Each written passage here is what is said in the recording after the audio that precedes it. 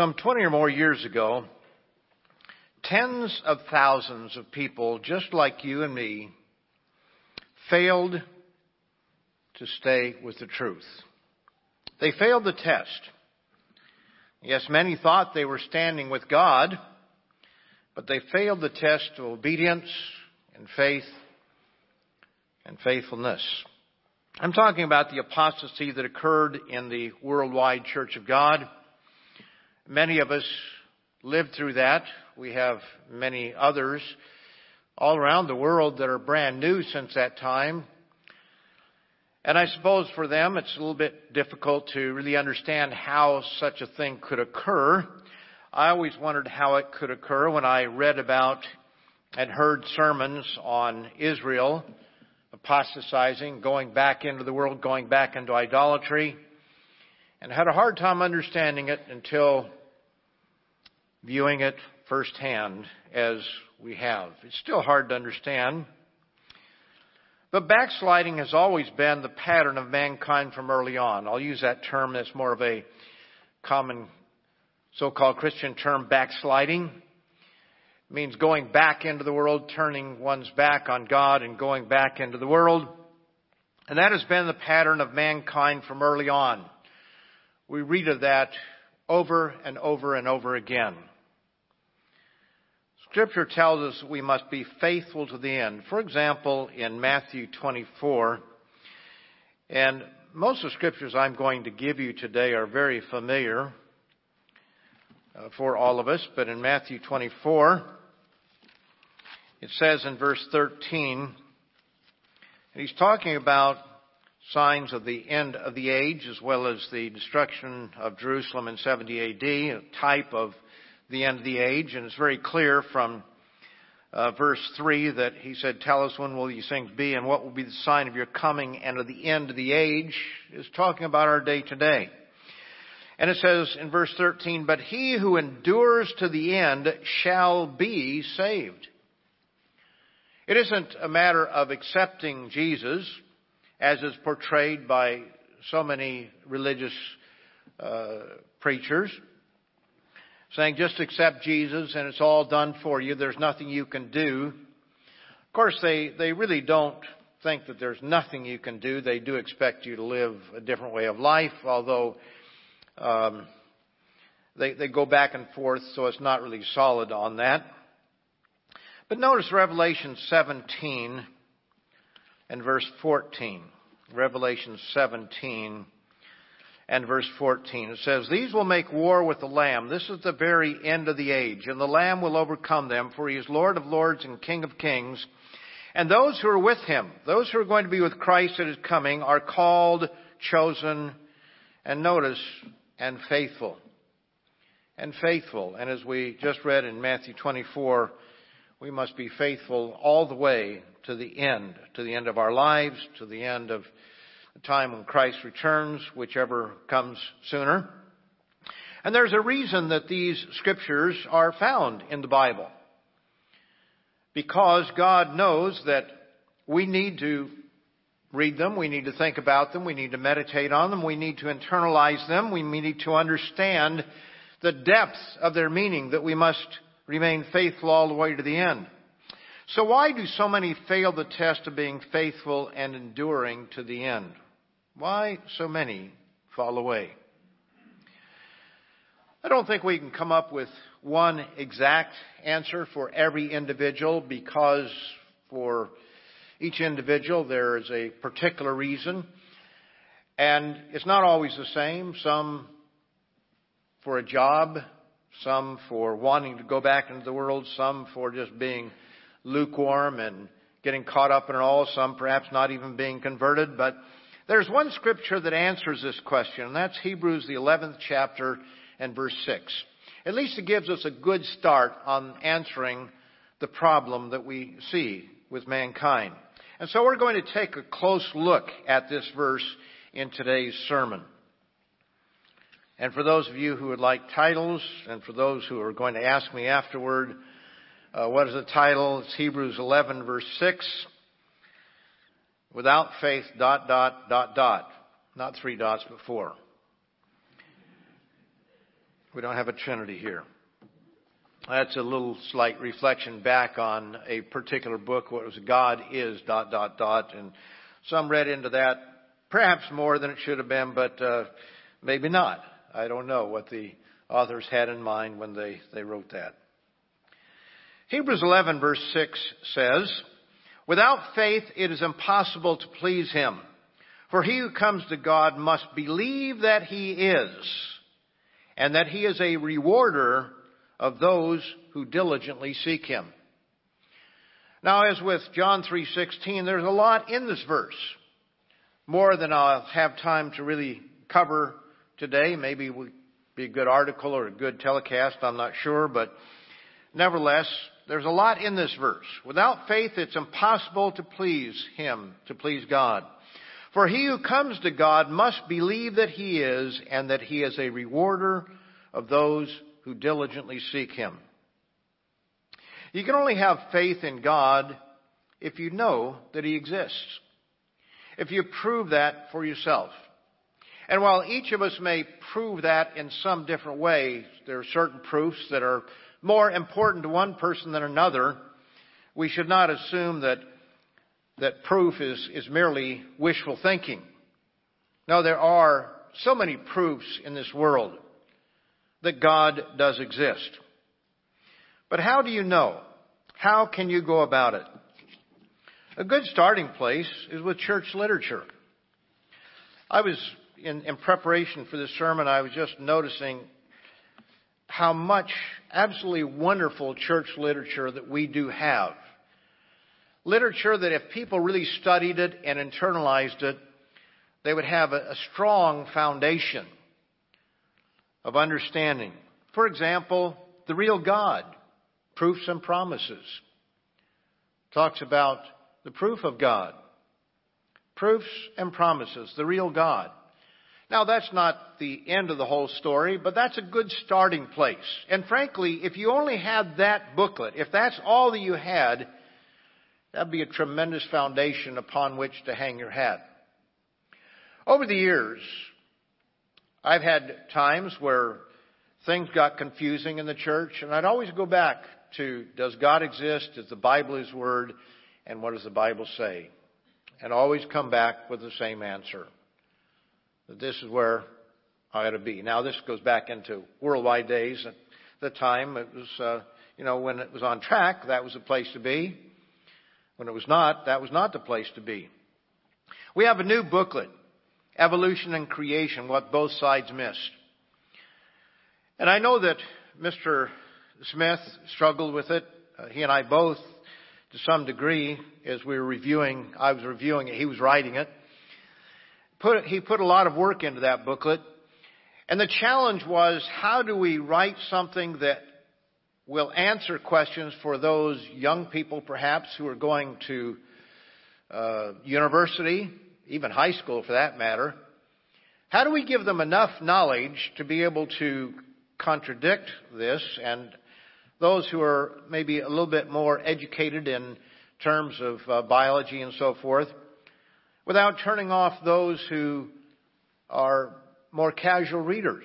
And when I say casual, I don't mean just reading casually, but maybe are not needing as much evidence. Those who can look at the world around them and come to the right conclusion. David didn't know a lot of biology in terms of microbiology. He didn't know that, but he could look and see God's creation, as could the Apostle Paul. But Evolution and Creation, What Both Sides Miss, is an important booklet. And you may not understand every last word of it, but there is so much there that is so valuable, and so many good, solid quotes, even from evolutionists, that admit that they've got a problem. And, when it comes down to it, either God created us or He didn't. And if He didn't create us, then what explanation do we have? And science offers evolution as an intellectual means of believing, of being an intellectual atheist, you might say. We would dispute that a little bit, but nevertheless, it gives people an excuse for it. But there's no other explanation other than the fact that it just happened by chance. And they don't like the word chance. But it is chance. Either it happened without any guiding force, or there is a guiding force. It's just that simple. And evolution and creation, what both sides miss, is very important. And both sides missing is also very important because there are people who look at the young earth creationists out there who are wrong about just about everything else when it comes to the truth. And I don't know why people think that, well, they're right about this one. In other words, they have the wrong day in some cases, although Seventh-day Adventists are very strong on some of these things being young earth creationists. But they believe the Trinity. They don't believe the holy days. And there are so many other things, and some of them are vegetarians based on religious ideas, which that's a problem scripturally, because it does tell us that, well, let's just notice over there in Timothy, the book of, I always have to remember, is it 1 Timothy or 2 Timothy? It's in 1 Timothy 4, verse 1, that the Spirit expressly says, in the latter times some will depart from the faith, giving heed to deceiving spirits and doctrines of demons. Doctrines of demons, notice, speaking lies and hypocrisy. And then verse 3 gives two of the ways that they are doctrines of demons: forbidding to marry and commanding to abstain from foods which God created to be received. Now, I'm not going to go into the full explanation of that scripture. We've had it before.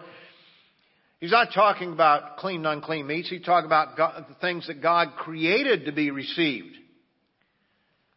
Things that are sanctified, set apart by the Word of God, which is the Bible, and prayer. And we can't skip the Word of God part, which shows what's to be eaten and what is not. But it's becoming very common, and more veganism is becoming a common thing in our society. And it's one thing if someone chooses for whatever reason not to eat those things, but eat things that God created for that purpose. But when it becomes a religion and when people begin to spread it, that is a problem. And they need to look at what Paul told Timothy in that case. But when we look at what God has created, we can know that there is a creator. In Psalm 139, very, very powerful statement by David. In verse 13, he says, "For you formed my inward parts. You covered me in my mother's womb. I will praise you, for I am fearfully and wonderfully made. Marvelous are your works, and that my soul knows very well." When you stop to think about reproduction, I'm not going to go into all the details. I don't think we need to. But you can think about all the things that are involved in reproduction. At some point in time, we can say, well, it happened gradually, but at some point in time, there had to be male. And at the very same time, there had to be female. And there had to be a means of bringing the sperm and the egg together, or whatever we want to call it, because even in vegetation, you do have the male and the female there. And so at some point in time, you had to have both. And they had to come into place together, or it would be meaningless. It wouldn't mean anything. And when you stop to think about just the biology of it all and the means of coming together in the way that creatures do, that's a miracle in itself. And then you stop to think about two cells coming together, and they have all the DNA, all the material, everything that's necessary to be able to form that creature within the mother. And in human biology, and I guess mammalian, you know that those first two cells then must implant in the wall of that womb. and begin to grow. And if they don't implant, they don't grow. So how did that happen? Just by chance? It happened? How many generations would it take before it figured out, boy, I've got to have food source here? You start to think about it. There are so many things that take place. Why is a kidney shaped the way it is? I always wonder about that. I understand how one cell could then divide into another, into another, into another, and so forth. But why does it take that shape? And how does it know when enough is enough? And how does it know that I need blood vessels going through here and there and every place else to feed the whole thing? I mean, you stop to think about it a little bit. It just doesn't make sense that it could all happen by itself. And yet, as evolutionists have it, they have just so stories. Well, this happened, then this happened, then this happened, and this happened. Well, they can explain how it happened, but not really what caused it to happen.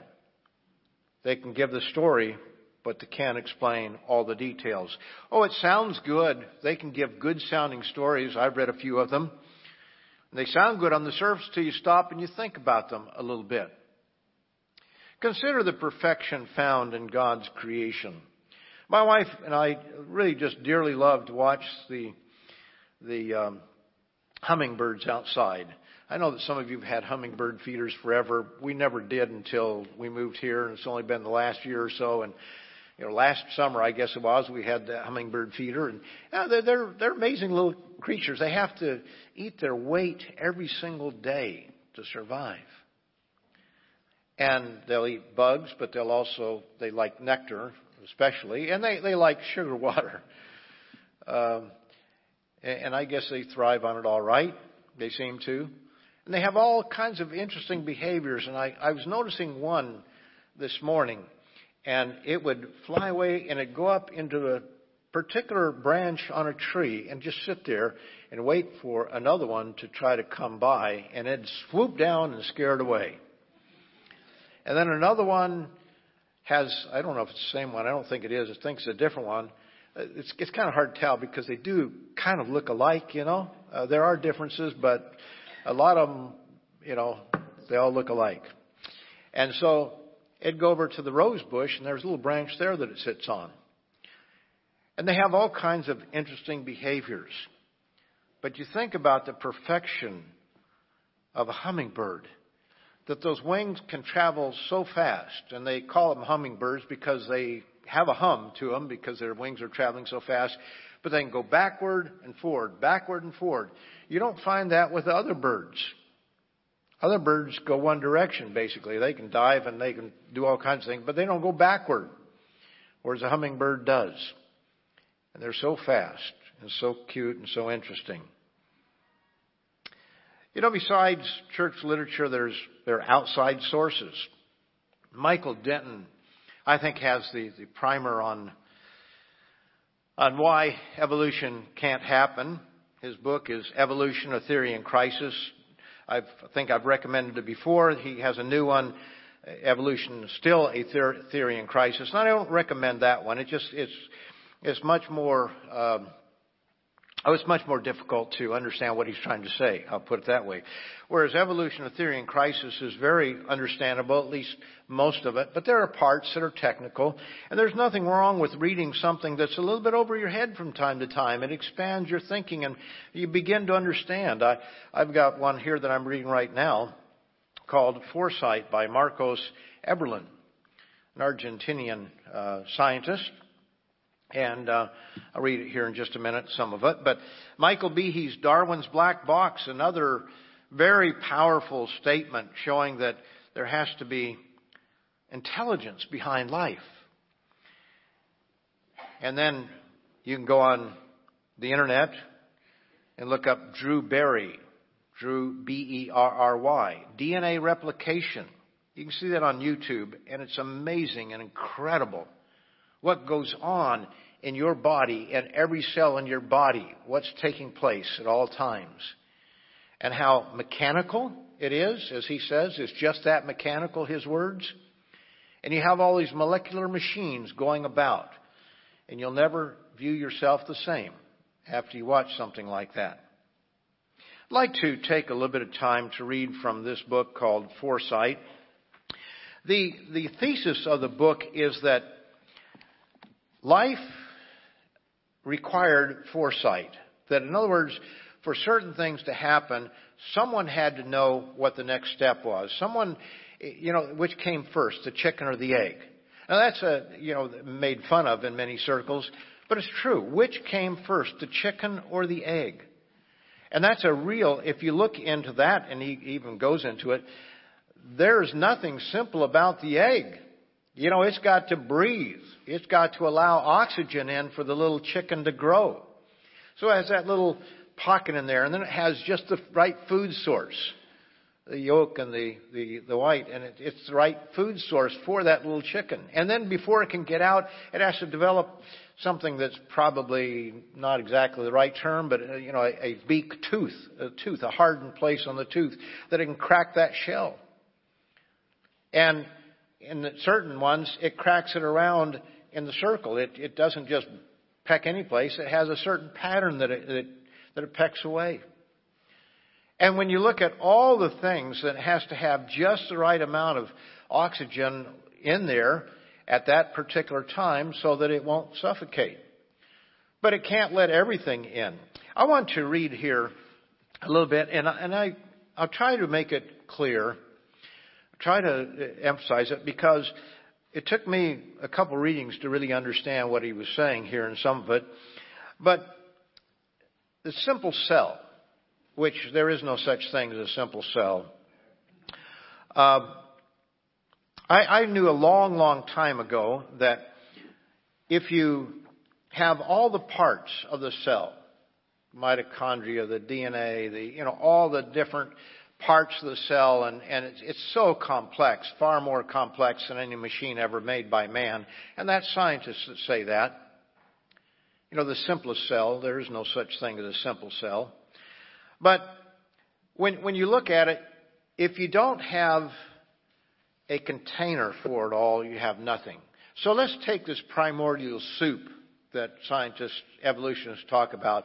That there's this primordial soup, and it produces amino acids, and those amino acids come together and they produce a protein. And there are huge problems with that, because amino acids, which they've been able to produce in test tubes under exacting circumstances, have a problem. Some of them are right-handed, some are left-handed. But for life, they all have to be left-handed. And if you have a mixture and they combine, then the protein would not fold properly, would not take the right shape for the job that it has to do within the cell. So somehow, at the very beginning, all the amino acids had to be left-handed. I suppose they could have been right-handed they've got to be one or the other, but they can't be a mixture. So how did that happen? Well, scientists really have no viable explanation for it. They can come up with a just so story, I'm sure. But how do they solve that problem? Now, you can take all the parts of the cell and you put it together, and it has to have something to hold together. I used to say a Glad bag or a Ziploc bag. You have to have something to hold it together. And they tell this just so story that, well, there's this bubble, and it just happens to be caught in the bubble. But, I didn't know just how complicated that bubble is, that cellular wall. First of all, it's a double wall. It's not a single wall. It's a double wall. And it's kind of like this. Here's one wall, here's the other, and they connect together kind of like this. And so it's a very complicated structure. It isn't just a simple membrane. It's not a Glad bag. It's not a piece of cellophane. It's not a bubble. It is something that's made of proteins that's put it together in a very complex way. But let me read just a little bit here, because one thing that we know is that for a cell to live, it has to have food and it has to be able to expel waste. So the lipid bilayer, the double-lined membrane, protect and accommodate life. But as previously noted, this cell also needs channels to ferry essential materials in and out. It has to have pores or channels or a means of getting things out and as well as getting things in. If we had contracted out the job to a top nanotech company employing all its powers and engineering foresight, we couldn't have been more pleased with the result. These lipid bilayer membranes come with 3D protein assemblies that work beautifully as selective channels. These channels are smart enough to let in what needs to be let in and to keep out what needs to be kept out. Now, I could stop right there because that's pretty simple, that you've got this membrane, this egg-like structure, you might say. It's got all the things that make the cell live, but it has to have pores that let things in and let things out. But somehow it knows what to let in and what to let out. It doesn't let just anything in, because that would be a problem. For an evolutionary model of membrane origins to work, it must account for the coevolution, in other words, the evolving, not just in one thing, but another thing, two things together, the coevolution of membrane-associated proteins, membrane bioenergetics, and lipid bilayers, a triple concentrated miracle. So you'd have to have three things that would come together all at once. You may not understand lipid and all this sort of thing, but you have to have three things happening all at once. And if one of them's missing, you have no life. And it would not have started. Attempts to wrestle with this question often begin with a confession of bafflement, as when A.Y.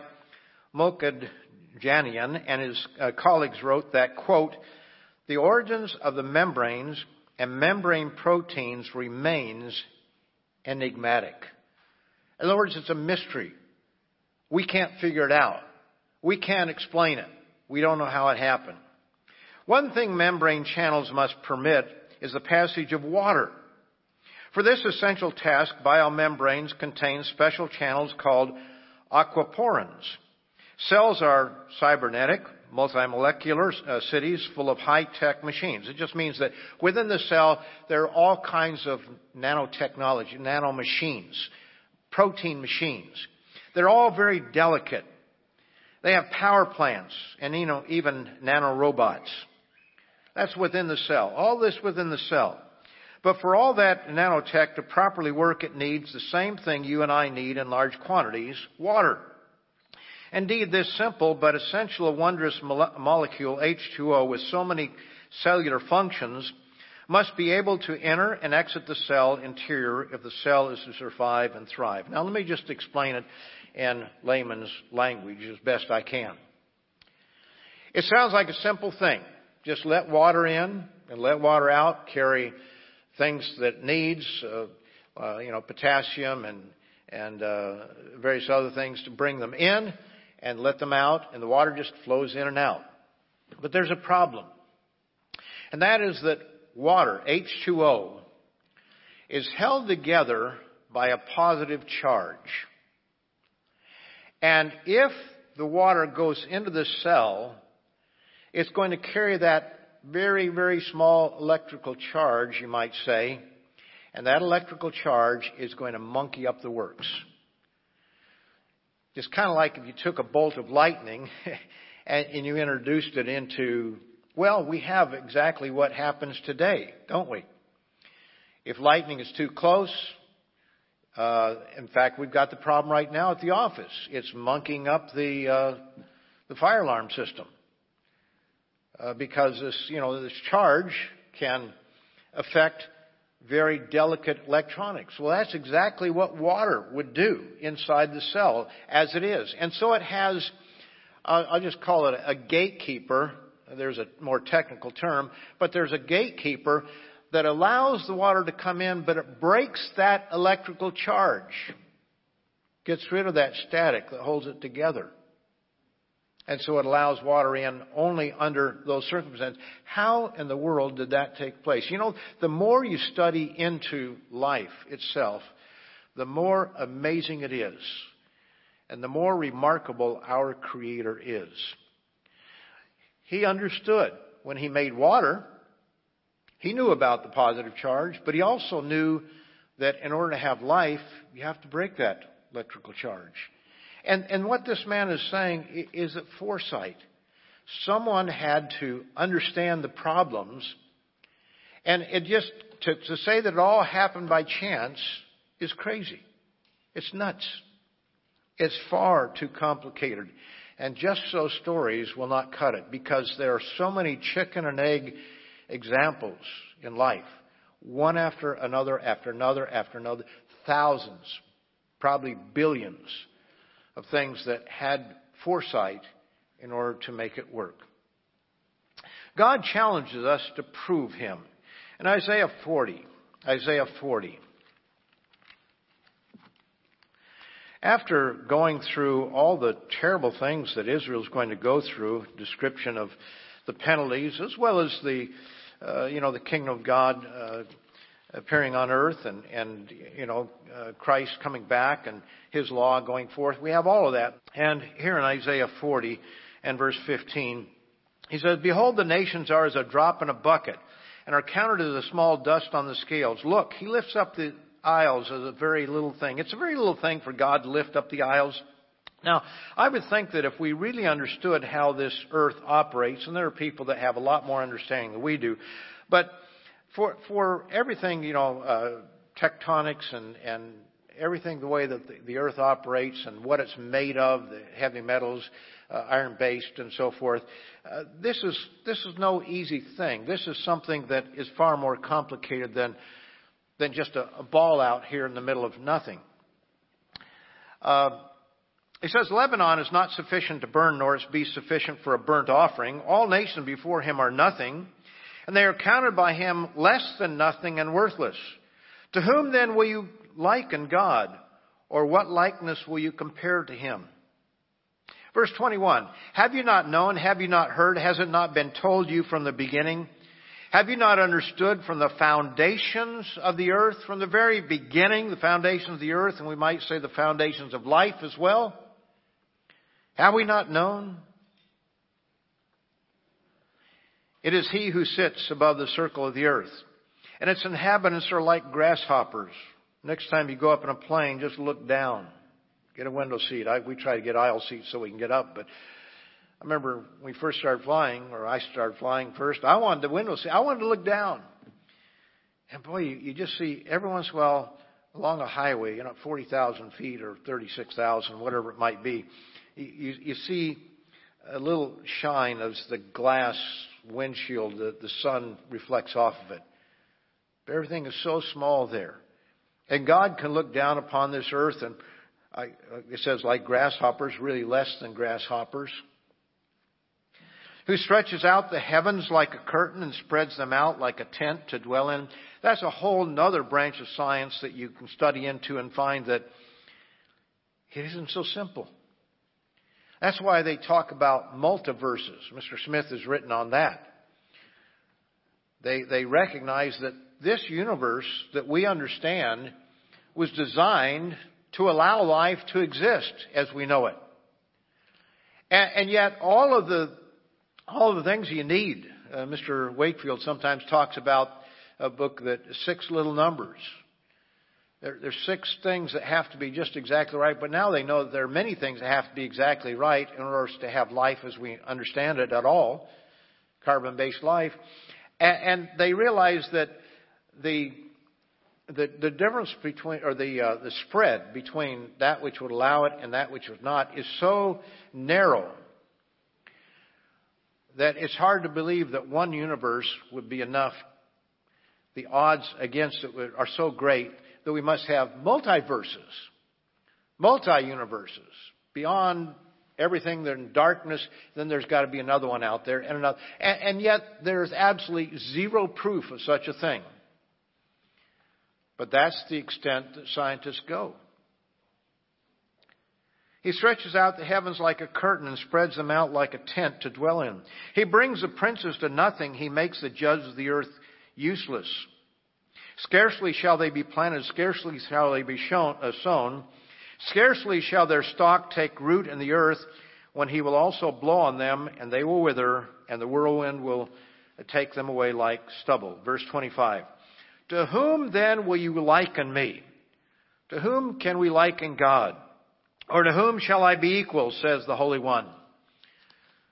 Scientists talk about evolution, and you bring up some difficult thing to do to explain, and they'll say, well, that's the power of evolution.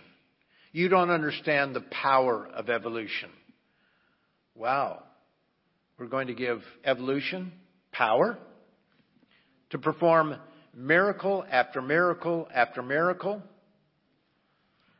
Are we going to liken God to evolution? To whom then will you liken me, or to whom shall I be equal, says the Holy One. Lift up your eyes on high and see who has created these things. Speaking of the universe and the stars and so forth, who brings out their host by number. He calls them all by name, by the greatness of His might and the strength of His power. Not one is missing. You know, God is the Creator. And He challenges us on that. Who are we going to liken as one who could bring it about? What scientists now admit is there was a beginning. There was a beginning. There was a time when this universe did not exist. So how did it come into being? How did it happen? The Big Bang? The cosmic expansion, as they would refer to it? Okay, fine. But that singularity, that something so small you can't even see it. Everything that exists in the universe, they tell us, was so small until it exploded out. And then everything we see came from that spot that was basically nothing. Well, that's a nice story, but how did that happen? How can we prove such a thing? In 1 Thessalonians 5 and verse 21, in fact, I'll just turn to the bulletin here. And really, I didn't read the bulletin or Dr. Winnell's comments and bring out the sermon. It was kind of came together here. But it says, prove your beliefs. Many today assume that simply believing in Jesus and accepting Him into your heart are all that is required to be a Christian. However, the Bible teaches differently. The Scriptures warn us that false teachers will also talk about believing in Jesus and will deceive many people. And he gives the Scriptures. The Apostle Paul advised Christians to test, examine carefully all things and hold fast what is good. 1 Thessalonians 5 and verse 21. And that's my next scripture. 1 Thessalonians 5 and verse 21. Actually, he wrote it there, but just notice it. These are things that we need to know. These are verses that we can memorize, or at least kind of know where they are so we can find them. It says, test all things, or the old King James, prove all things. Hold fast what is good. Hold fast unto what is good. You know, we have so many resources. The Bible, fact or fiction. Another one of our booklets, the Bible, fact or fiction.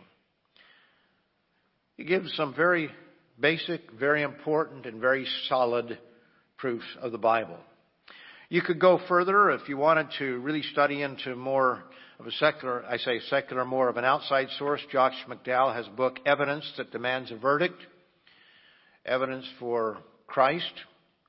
It goes into a lot of other things. I've never been able to get through that, but anyway, a lot of good information there.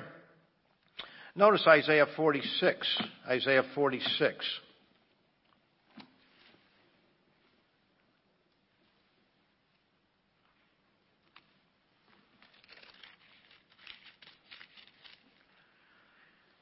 And let's notice verse 8. It says, remember the former things of old, for I am God and there is no other. I am God and there is none like me, declaring the end from the beginning.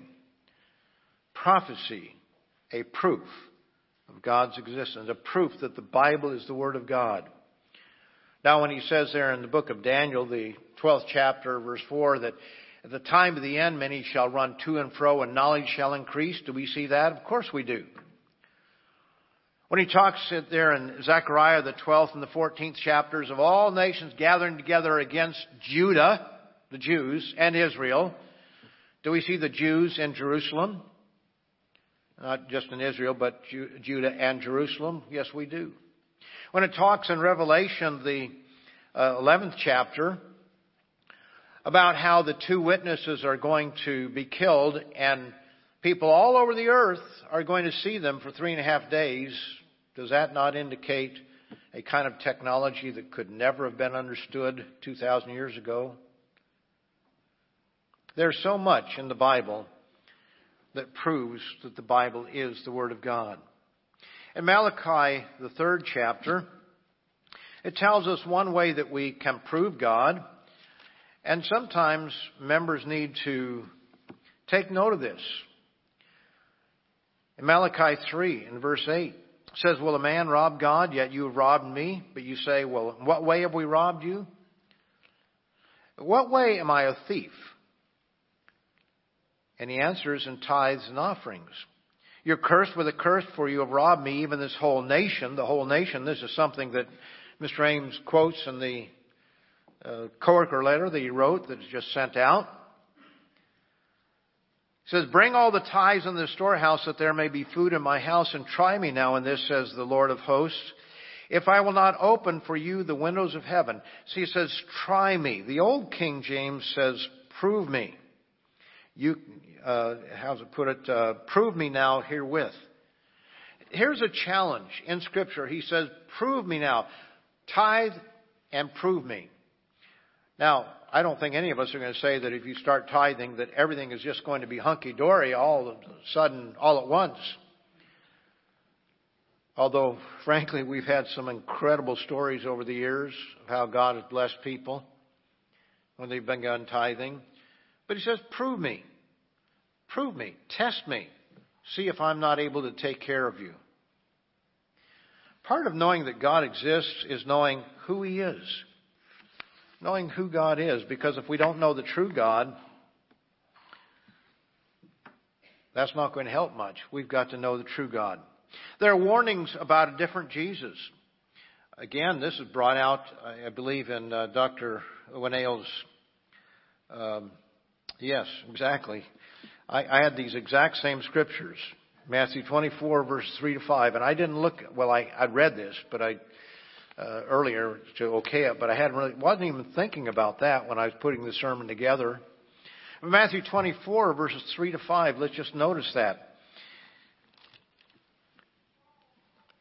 We're given a warning by Jesus of the end of the age.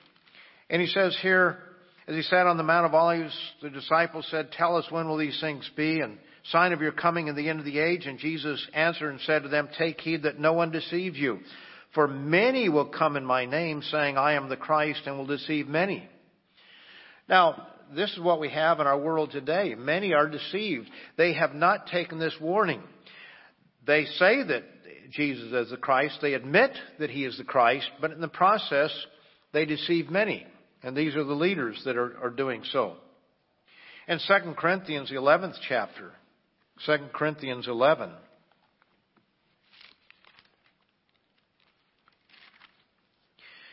In verse 3, "I fear lest somehow as the serpent deceived Eve by his craftiness, so your minds may be corrupted from the simplicity that is in Christ.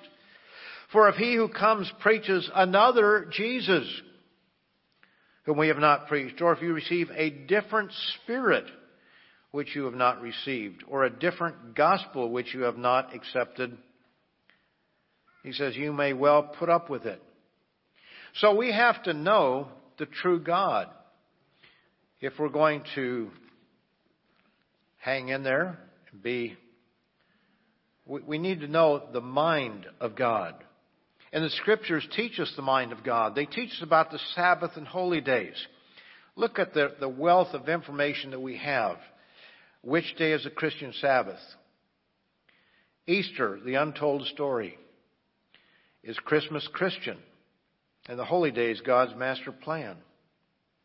And when we want to compare further mainstream Christianity with the doctrine that God has opened your mind to, think about these booklets. John 3:16, Hidden Truths of the Golden Verse, showing how virtually every part of that verse is misunderstood by the world, even though they quote it all the time. They don't know the true God. They don't know what the love of God is. the keeping of God's commandments. They don't know what it means to perish. They don't really know what eternal life is all about. There's so much that is wrong.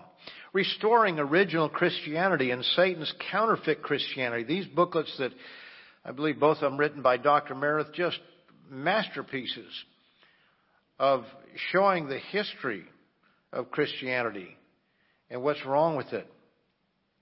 We have living education class online going through the book of Acts, and it talks about clean and unclean meats there, one scripture that is often misunderstood, as well as right government, Acts the 15th chapter. Dr. Meredith gives those classes, and both chapter 10 of Acts and chapter 15 just does a masterful job.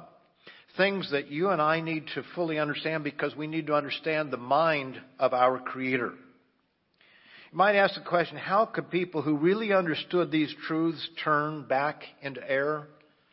How could they go back into error?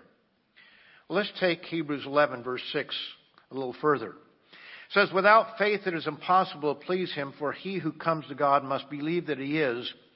And notice this part of it, and that He is a rewarder of those who diligently seek Him.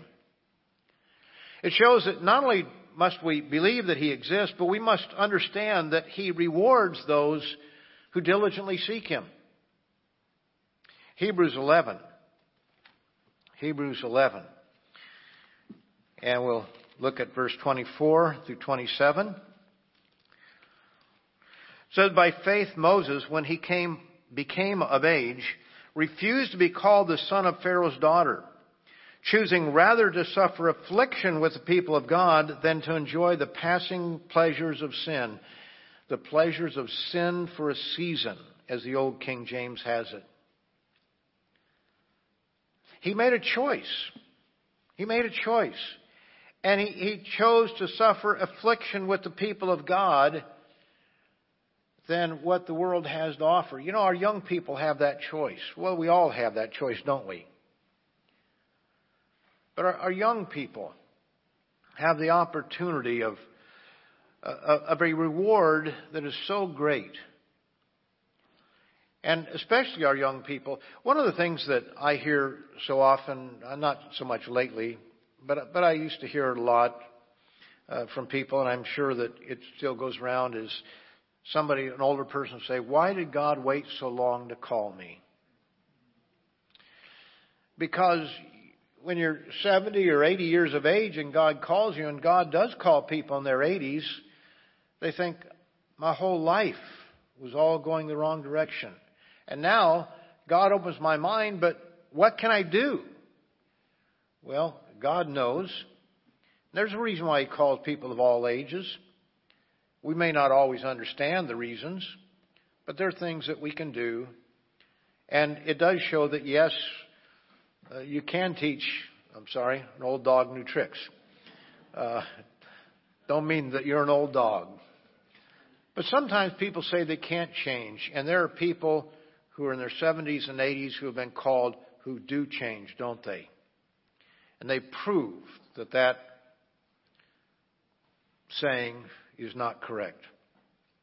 And they are faithful during a very difficult time of life in some cases. But when I think of young people, and I think of the opportunities that are available, you have no idea where God can take you. You have no idea.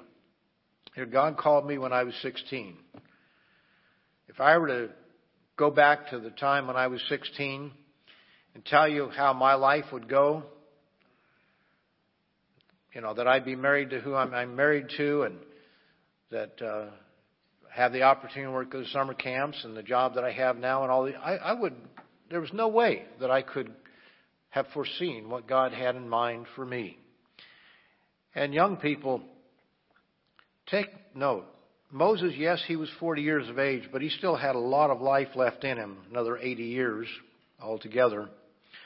But notice he chose rather to suffer affliction with the people of God than enjoy the passing pleasures of sin, or the temporary pleasures of sin. Yes, sin does have temporary pleasure. We won't lie to you about that.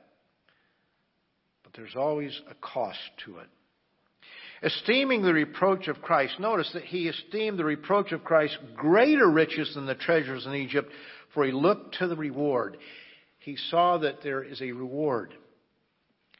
And so when we look at the Scripture, he is a rewarder of those who diligently seek him. He made that choice to diligently seek God or to choose God's way. I don't know how diligent he was at the beginning, but he at some point he saw that he had a choice. He could stay with the world, or he could choose a better way with a much greater reward. And he chose that way. Notice verse 13. Hebrews 11:13. These all died in faith. It's talking about Abraham and Sarah and Noah. It says, these all died in faith, not having received the promises. No, in this life they didn't receive them. But having seen them afar off, they were assured of them. They embraced them and confessed that they were strangers and pilgrims on the earth. They recognized this is temporary. And I know when you're 16, you might think that, well, I'm going to live forever. Well, guess what? You eventually get old. And at some point, you want to know, is this all there is? And a lot of times you don't have to get that old. You begin to figure out that, hey, there's pain with choosing this other way of life. They confess that they were strangers and pilgrims on the earth. For those who say such things declare plainly that they seek a homeland. And truly, if they had called to mind that country from which they had come out, they would have had opportunity to return. But now they desire a better, that is, a heavenly country. Therefore, God is not ashamed to be called their God, and he has prepared a city for them. He has something prepared for you and for me that is far greater than anything in this world. Far greater. I was showing somebody pictures of some of the fish we caught on my last trip. I wasn't fishing for 3 weeks, but several days. I love fishing, especially when they're biting, which they always do up where we go. But they were bigger this year and more plentiful. There were 4 of us, and we got about 40 altogether. 1.75 pounds to about 4 pounds. Rainbow trout, all fly fishing, light tackle. But you know what? I used to think, in the kingdom of God, I want to create a fish too big for me to catch. Bring in, can I do that? I don't think that fishing is going to be all that important at that time. I think that's going to be so much on the back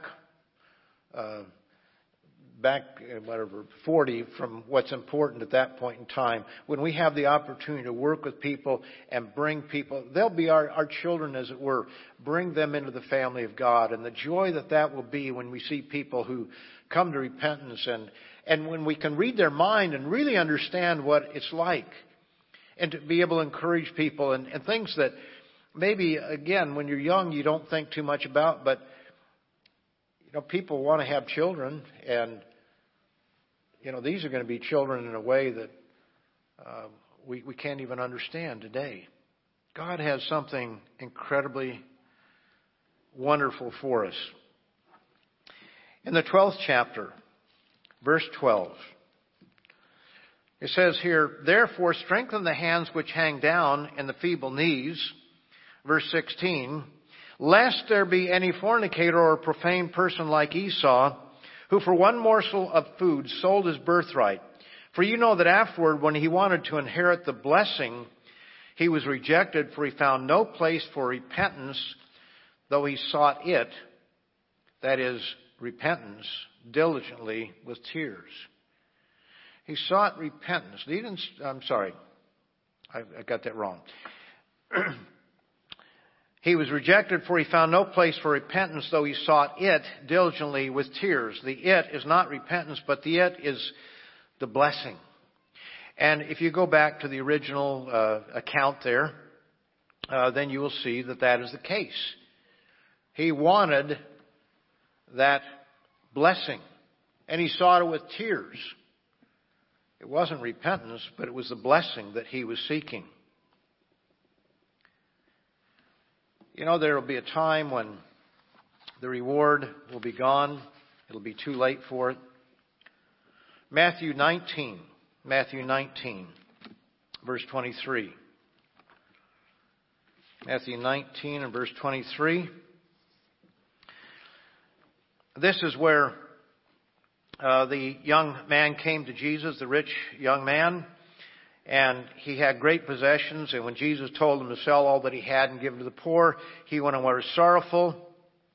And Jesus said in verse 23, "Assuredly I say to you, it is hard for a rich man to enter the kingdom of heaven. And again I say to you, it is easier for a camel to go through the eye of a needle than for a rich man to enter the kingdom of God." And his disciples were astonished by this because they had the attitude that it was a rich person was more successful and more righteous, and they could look to Abraham and various other ones, Solomon, and of course he wasn't all that righteous toward the end of his life, but David, and they could look back, and they had a very different view of things regarding wealth. But Jesus looked at them and said to them, "With men it is impossible, but with God all things are possible." And Peter said to him, "See, we have left all and followed you. Therefore, what shall we have?" He wanted to know, what is our reward? And Jesus said to them, "Assuredly I say to you that in the regeneration, when the Son of Man sits on the throne of his glory, you who have followed me will also sit on 12 thrones, judging the 12 tribes of Israel." Now that's for them. Verse 29, this is for you and me. "And everyone who has left houses or brothers or sisters or fathers or mother or wife or children or lands for my name's sake shall receive 100-fold and inherit eternal life." You know, I've seen that in my life, because when I left home, and I didn't leave home perfectly, but my parents had a different view of things, and when I left, my attitude was, okay, well, that they've got their life and I've got mine. Now, that wasn't right on my part. And we were reconciled before, after some years, more reconciled. It wasn't that we were totally unreconciled, but left. And anyway, what I found was that I had parents. I had older people in the church that were like parents to me. I remember driving my motor scooter from Ventura to Santa Barbara over the mountain there, and get very cold, but it was a lot of struggle, and I had to push it in some cases. And I remember when I got up there, I was sick, and Elizabeth and Leo Peterson took good care of me, so to speak, nursed me back to health. Not that I was horrendously sick, but I was not doing well at the time. People that were like parents to me. Every Sabbath, Oscar and I would go up there to his parents' home and have these wonderful breakfasts on their glass table as we sat there looking out over the city of Santa Barbara and the Channel Islands and everything. Lived up in the mountains there, incredible view. I enjoyed that. It's not something I had that I had created or whatever, but I had that opportunity. I think of all the blessings that God has given. And when he says, "I'm going to give you all these things 100-fold," and then the cherry on the top of the ice cream, maybe that's a bad analogy, but anyway, eternal life. Wow. Eternal life. No pain, no suffering either. In Hebrews 11, verse 6, it says, "Without faith it is impossible to please him. For he that comes to God must believe that he is, and that he is a rewarder of those who diligently seek him." In 1 Corinthians 10, verses 1 to 4, it shows that they were all baptized unto Moses in the cloud and the sea. But God was not pleased with them. And they all died in the wilderness, except those that were under 20 years of age, and then Joshua and Caleb. But otherwise, they all died in the wilderness. They fell away, one way or the other. In Hebrews, the 3rd chapter, it says they could not enter in because of unbelief. Because of unbelief. In Hebrews 11, verse 1. This is a passage that is often misunderstood. But it says here, because this is something that is missing from so many people. It says, now faith is the substance of things hoped for, the evidence. In other words, faith is the evidence of things not seen. It is the substance of things not seen. The substance of things hoped for, the evidence of things not seen. Now, oftentimes people think of this as meaning that we have to have evidence for our faith, but this is saying something that goes beyond that. You see, the children of Israel saw all the plagues in Egypt. They saw the death of the firstborn, and their lives were spared. You know, the firstborn, it wasn't the death of everybody, just certain ones. They saw the Red Sea open up, and they walked through on dry land. And when the Egyptians tried to come through, it didn't work for them, did it? If you saw a miracle like that, would you believe forever? Not necessarily. Because they were human beings like you and me. They had that evidence. Furthermore, they had manna 6 days a week, but not the seventh day. They had all of these blessings. They had all of the evidence. You can study books like this all day long. You can prove that God exists in a certain way. But without faith, it's impossible to please God.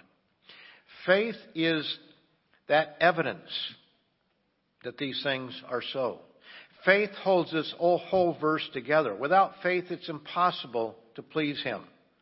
For he who comes to God must believe that He is, and that He is a rewarder of those who diligently seek Him. You've got to believe that God is the rewarder. That your efforts, which we don't save ourselves by our efforts, but nevertheless, without those efforts, we're not going to, we can disqualify ourselves, I'll put it that way. Without our effort to follow and seek Him, it's not going to work. Faith, without faith, it's impossible to please Him. In Ephesians 2 verse 8 it says, for by grace you have been saved through faith, and that not of yourselves. It's not our faith, it's God's faith in us. Galatians 2:20, Dr. Mara's favorite scripture. The faith of Jesus Christ. In other words, what we're seeing here is there has to be that relationship with our Creator. It's not just mechanical. It isn't just praying for a half hour and studying for a half hour each day as an end in itself. We have to have that relationship with our Creator. We have to have that faith, the faith of Jesus Christ living in us. And we have to understand that God does exist, that He is real, and that He is a rewarder of all who seek Him. You know, the Bible is littered with examples of people who fell away from the truth. It's maybe littered is the wrong word, but it's full of examples of people who fell away from the truth. There's a reason why God has inspired those examples in His Word. We've witnessed this ourselves, again in this age, with the apostasy that took place worldwide. But we see people come into our midst, they're baptized, and then they leave. So we see it on a personal level from time to time. Maybe not in mass, but one here, one there. And there is always a certain element that come and that go. And sometimes it shocks us as to who it might be. But we do not have to fall away if we understand and put into practice Hebrews 11 and verse 6. Yes, with faith it is possible to please Him if you come to God believing that He is, and that He is a rewarder of those who diligently seek Him.